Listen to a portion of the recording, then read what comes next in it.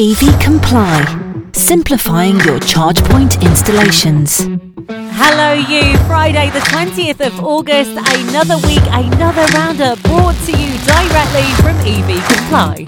A group of 7 British organisations, including battery materials firm Johnson Matthey, JMAT.L, startup Britishvolt and Oxford University, said on Thursday they had formed a consortium to develop solid-state batteries for electric vehicles.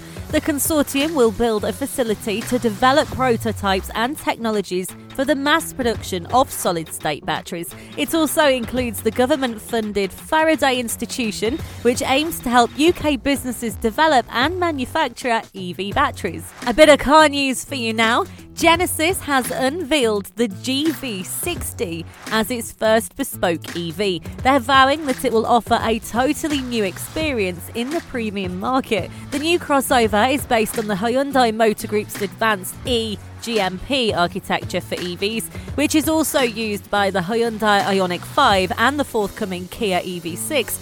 It's featured an 800-volt electrical architecture, which is pretty cool, allowing for ultra-rapid 350 kilowatt charging, and it has both single and dual motor powertrains with a range of battery sizes as well. Now, the GV60 will sit below the GV70 and the GV80, kind of makes sense, in Genesis's SUV lineup, and will be the brand's second EV in the European market, following the electric version of the G80 saloon. This week, Mercedes-Benz confirmed that it will quit the ABB Formula E World Championship at the end of next season, citing a need to focus resources on the ramp-up of its electrical road car development.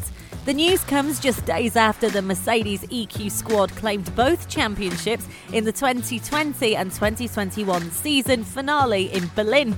Mercedes is committed to racing in the forthcoming 21 and 2022 season, but will then withdraw as a team entrant and manufacturer. Before the new Gen 3 rule package is introduced for the following season, they say they need to switch up their focus and get things done. Royal Mail are to trial innovative tyres that could boost EV range. The company announced yesterday the start of the trials, which involves tyres made by manufacturer ENSO. Now, they claim that its tyre can increase an EV's range by up to 11% compared to standard tyres. The range-boosting properties have already been proven on cars, delivering a 50-mile increase for a Renault Zoe in trials. But for Royal Mail, the tyres will be fitted to electric vans, specifically 15 vans, based at its West London delivery office near Wembley.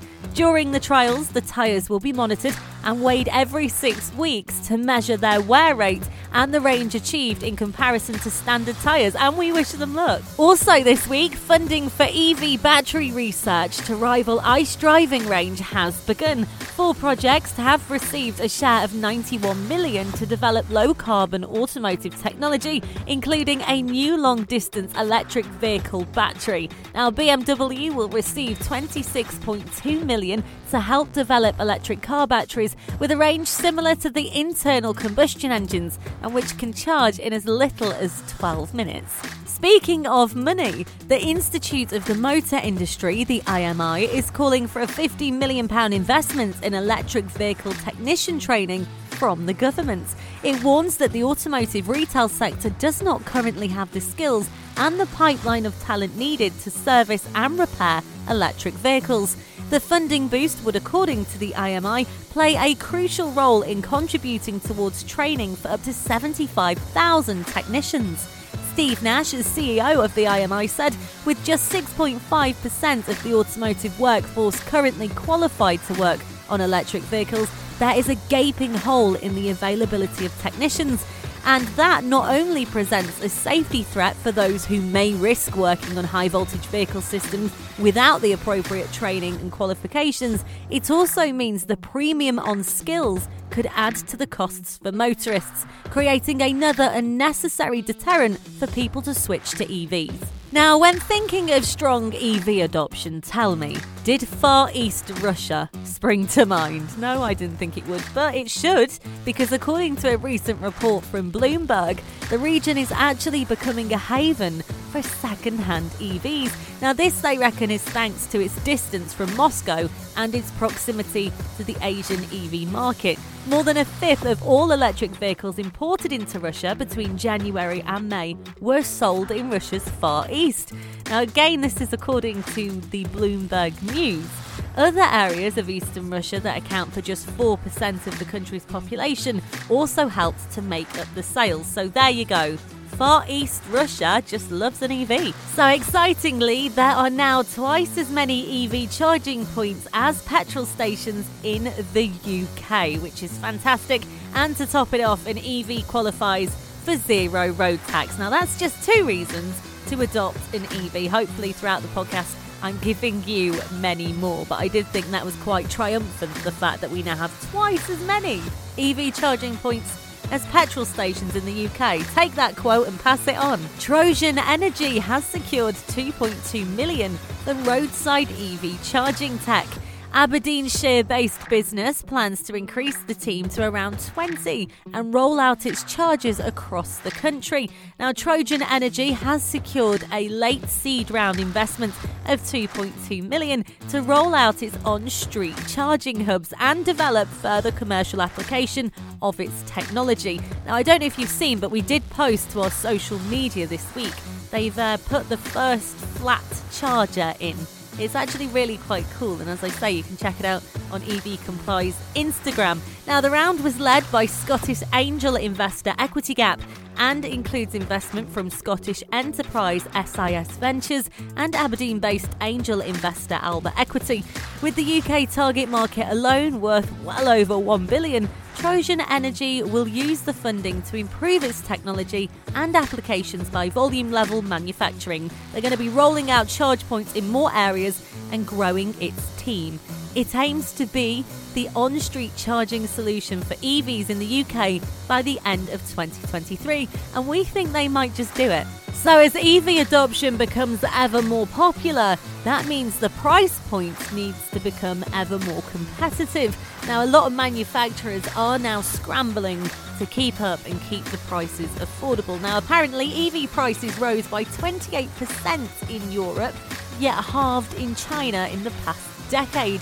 So since 2011, the average price of a new electric car in China has fallen from 41,800 to 22,100. That's a drop of 47%.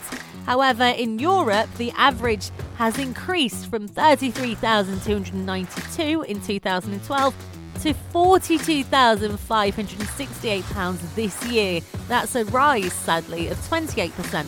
Now, the average price has climbed even more in the US, growing by 38% in the past decade. Now, EVs are 52% more expensive than ICE cars in the UK currently, while in the Netherlands, the figure stands at 54%. Norway is the only European country to buck the trend, where the average EV costs £8,500 less than the average petrol or diesel car. So an incentive to go EV right there if ever we've known one.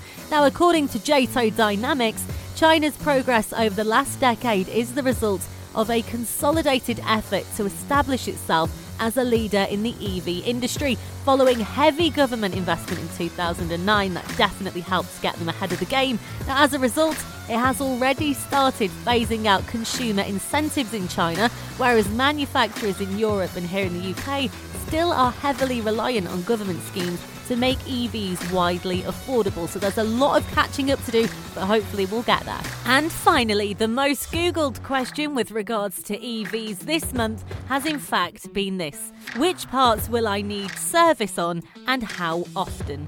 Which is a far cry from when people were asking, how do I charge a car? Or when the search engine was asked most, what is an electric car? So we've come a long way for people to be asking questions as such, and I thought I'd let you know about it. So that is all from me and EV Comply. From everybody here, we hope you have, as always, a fantastic weekend. And please remember, you can catch this podcast and all other podcasts via our website. That's ev-comply.com.